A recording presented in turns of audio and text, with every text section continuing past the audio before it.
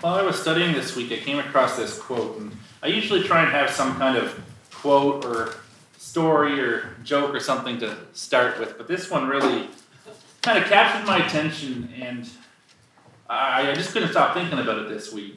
And so I wanted to share that to start. It's this quote from this guy named Samuel Chadwick. And he said that the one concern of the devil is to keep Christians from praying.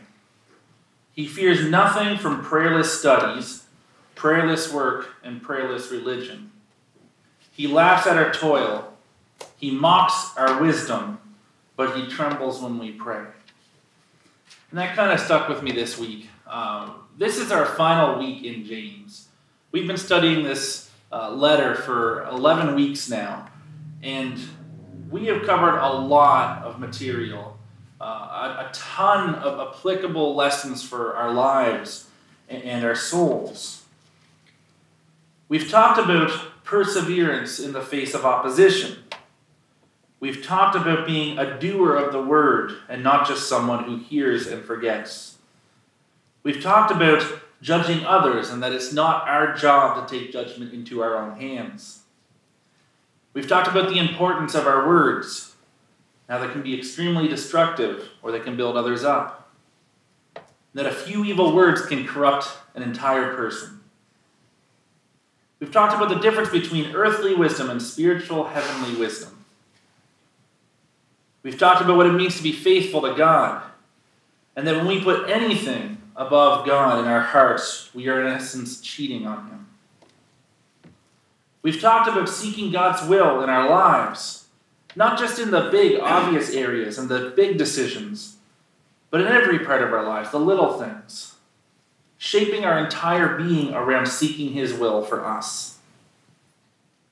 We've talked about how destructive greed can be in our lives, and that when we use what we've been blessed with to hurt or oppress others, whether intentionally or unintentionally by supporting oppressive systems, God hears the cries of the oppressed.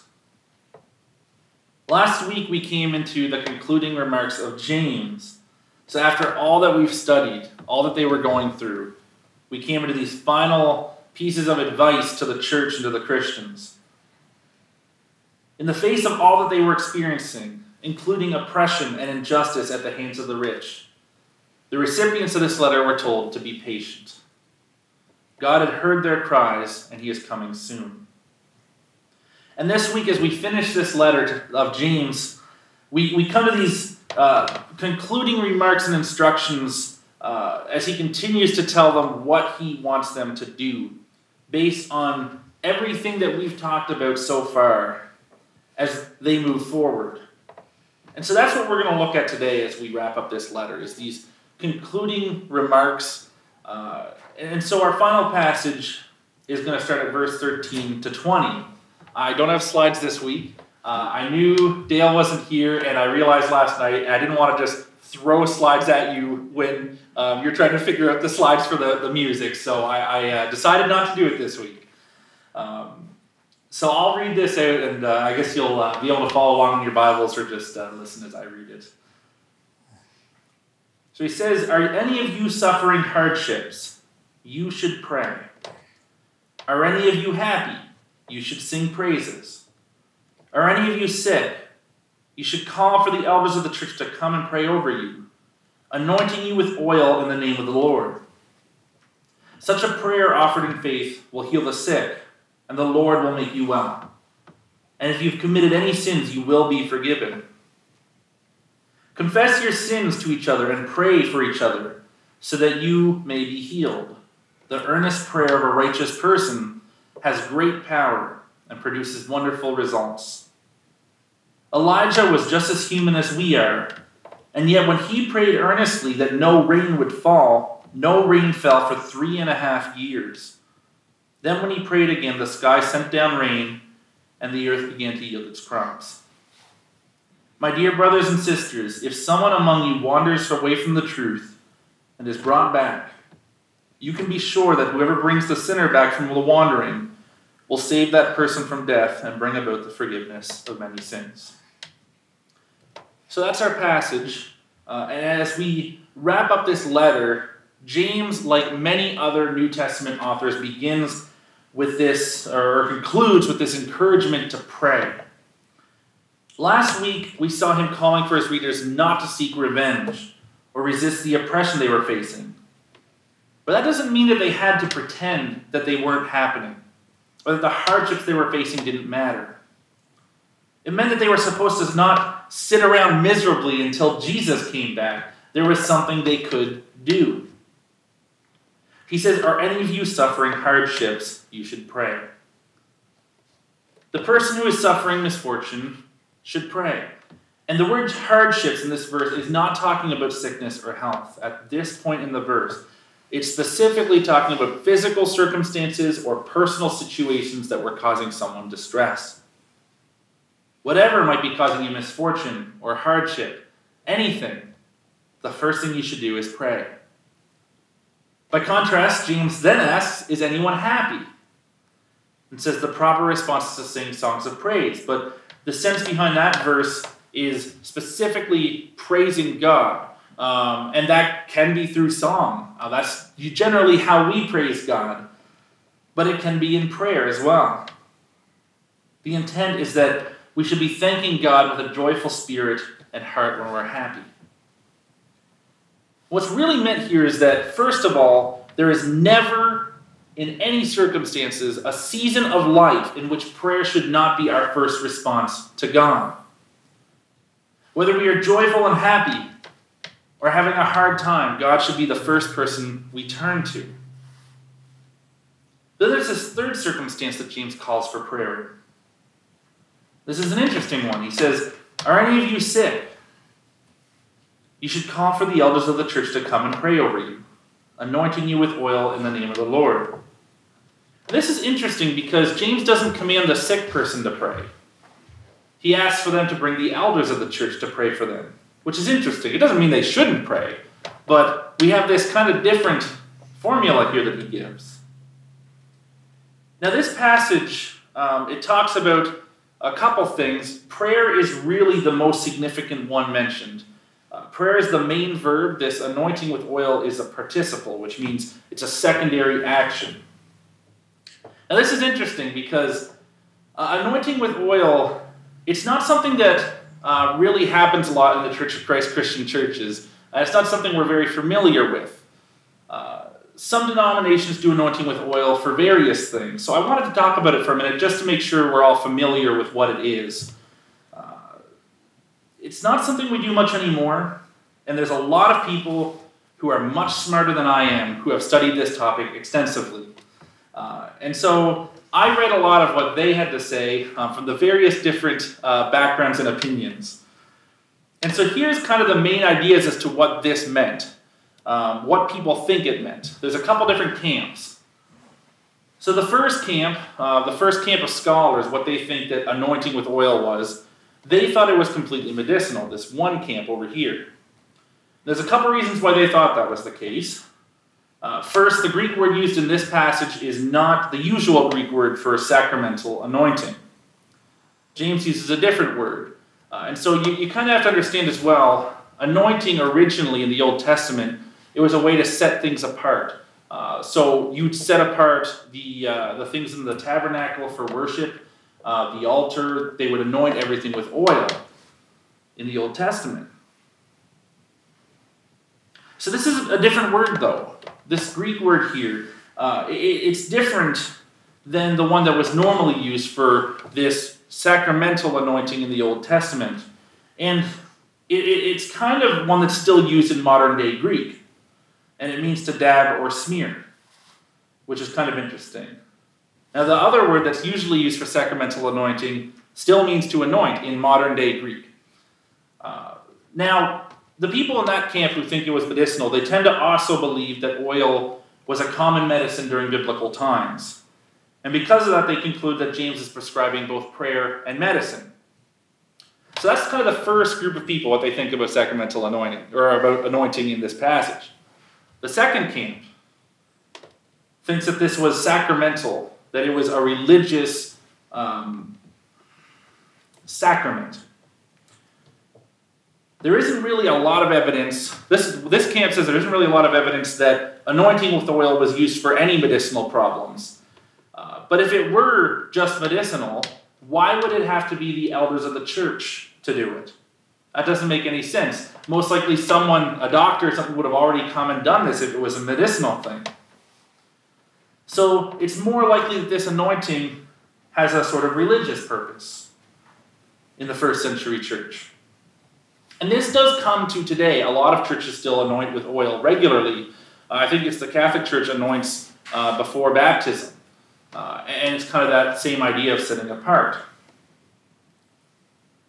So you'll often see that happen.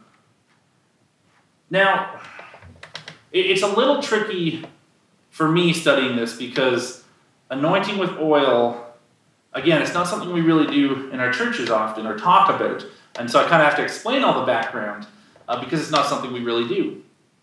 But my kind of takeaway as I was studying with this was that it seems to be, there's a religious aspect to it, but it seems to be a way to symbolically set a person apart for God's special attention and care as we pray for them. Now, this is the only place in the New Testament where we have a specific instruction to do this. It's the only place. There were a lot of other healings that took place without this happening. So I think it would be hard for us to say this is something we have to do. That we have to do this as the church because there's a lot of places where it doesn't happen. So I think based on all this, for me, it seems that it's safe to assume it's something that we may choose to do when we're praying for the sick. And James certainly here recommends us to do so. So it's kind of interesting. That's just a little bit of the background here so that you know a little more about what this is. But I want to make sure that we remember that prayer is James' main concern here. He says in verse 15, such a prayer offered in faith will heal the sick. When the elders come around a person who's sick and pray for them. The Lord will make you well. And if you have committed any sins, you will be forgiven. So this really reflects the heart of this whole passage, which is prayer. James says that it's the prayer, this type of prayer, that brings about healing in the sick person. But in either case, it's not some magical thing.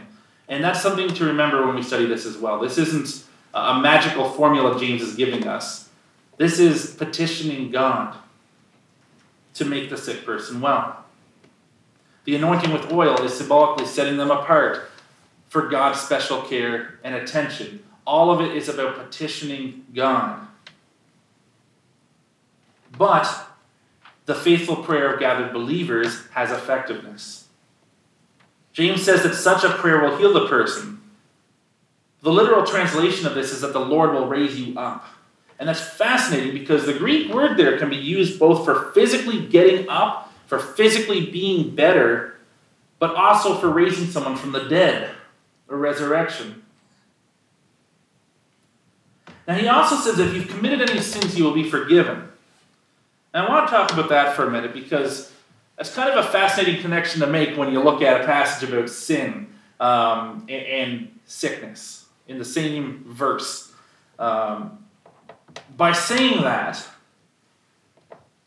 with what we'll see in the next verse, it suggests the possibility, just the possibility, that the person could be sick because of sin in their life.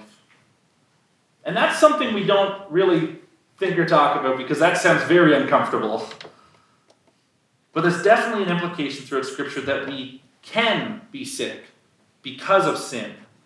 But it's conditional, which means that's not always why someone's sick. And some denominations will use this verse to say, if you're sick, it's because of sin in your life. And that's dangerous as well. So we have to be careful of that. But it is mentioned, so we kind of have to think about that as well when we're praying for people. It's a very tricky passage to end the letter with. There's all these things you can interpret 4 or 5 different ways. I kind of said when we first started that James would throw in these little tidbits that would send me off on these goose chases. And so it's only fair that he ends the letter with 4 or 5 of them for me. So I want us to remember, sickness is not always the result of sin. And I would in fact say probably most of the time it's not. And I think that's really important to remember, but it's also important to remember it can be. That's what he's saying here. And because of that, he moves into this next verse. Confess your sins to each other and pray for each other so that you may be healed. The earnest prayer of a righteous person has great power and produces wonderful results. So in Greek, there's a connective therefore at the first of this verse, which means because sin can cause sickness, confess your sins to each other. Because healing is connected with prayer and the forgiveness of sin, confess your sins to one another and pray for each other. This is not something that we like at all as the church today. There's a lot of things we read in Scripture that we're like, we don't really do that. Well, we definitely don't have a public retelling of sin in our churches today. And I feel like if I suggested, hey, we should have an open mic night for everyone to come up and confess their sins, probably everyone would leave. And I probably would too. I don't think he's saying that we should have an open mic night to confess our sin. But there is something about mutual confession that leads to prayer. I think there's a difference between taking turns at the microphone in front of the church and trusting in a person whom you've known and share your heart with on a regular basis. Someone who you have chosen to hold you accountable. And someone who you hold accountable. But what is important is that this isn't something that's suggested, it's something that was expected in the church. And it's not something that we really do. I don't think an open mic night, again, is the right answer, but the idea that we should all be accountable to someone is important. This idea of mutual intercession, not just confessing sin, but praying for each other and the struggles we're going through, is a prime example of the New Testament concept of the priesthood of all believers. Verses 17 to 18 gives us a prime example of the power of prayer.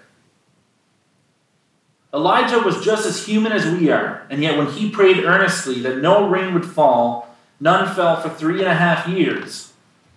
Then when he prayed again, the sky sent down rain, and the earth began to yield its crops.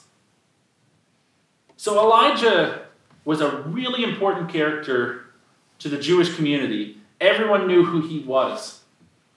And this letter was primarily written to a Hebrew audience. He was known and celebrated for his powerful miracles and his prophetic denunciation of sin. But most of all, he was looked at as a helper in time of need, whose coming would pave the way for the Messianic age. So this example of Elijah illustrates everything about James' plea, not just here, but throughout this whole letter, for a faith that rejected worldly standards of judgment in favor of divine standards. We are not the masters of our own fate. And faith cannot be mixed with illusions of our own autonomy from God. We have to build our trust in the Word of God and do what it says. And this example of Elijah encourages us to pray, but it also gives us a tangible example of how much God answers prayer when we put our faith and trust in Him instead of ourselves. And then we come to these last 2 verses. And as I was studying, the first thing that came to mind when I read these was, what a gift from James to me as a preacher. That these last 2 verses have absolutely nothing to do with all the other verses about prayer. But I can't leave them out, or else we technically didn't finish James. And that would really irritate me. So here they are. My dear brothers and sisters, if someone among you wanders away from the truth and is brought back, you can be sure that whoever brings the sinner back from the wandering will save that person from death and bring about the forgiveness of many sins. So on one hand, this flows out of the themes of forgiveness and confession that we're seeing today in our passage. But on the other hand, as the last words he writes in this letter, it really gives what must have been part of his purpose in writing it, to turn or save people from error. Genuine faith brings full forgiveness of sin. True saving faith, faith that encourages us or creates action out of our lives. And once we are forgiven of our sins, they are never to be held against us again.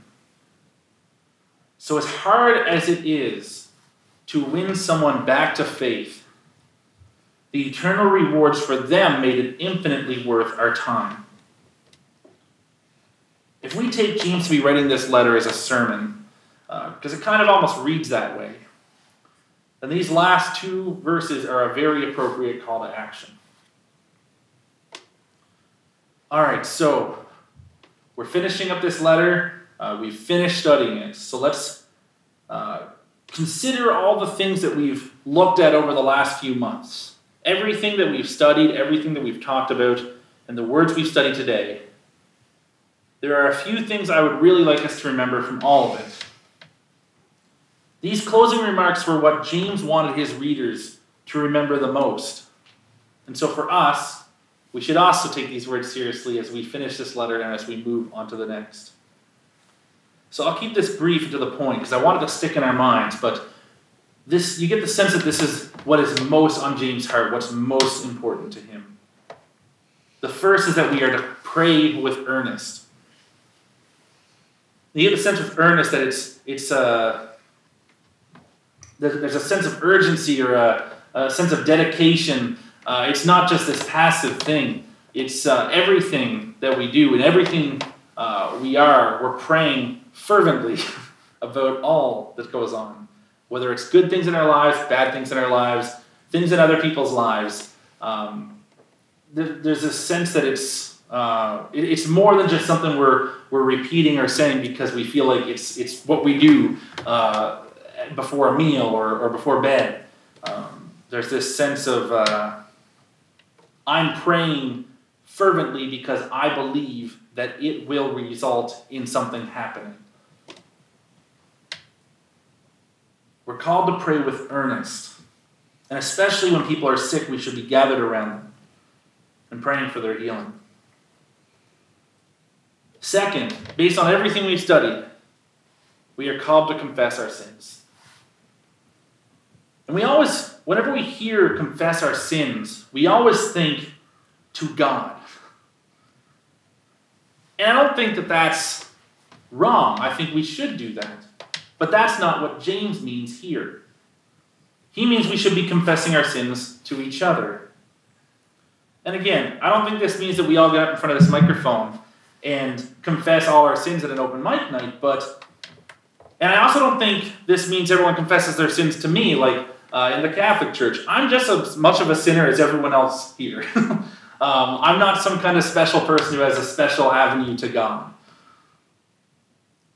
But I think it's important for us all to be accountable to someone, that one person who you trust and know has your best interests at heart. It's when we hide our sins in the dark when we are in danger, not when we bring them into the light.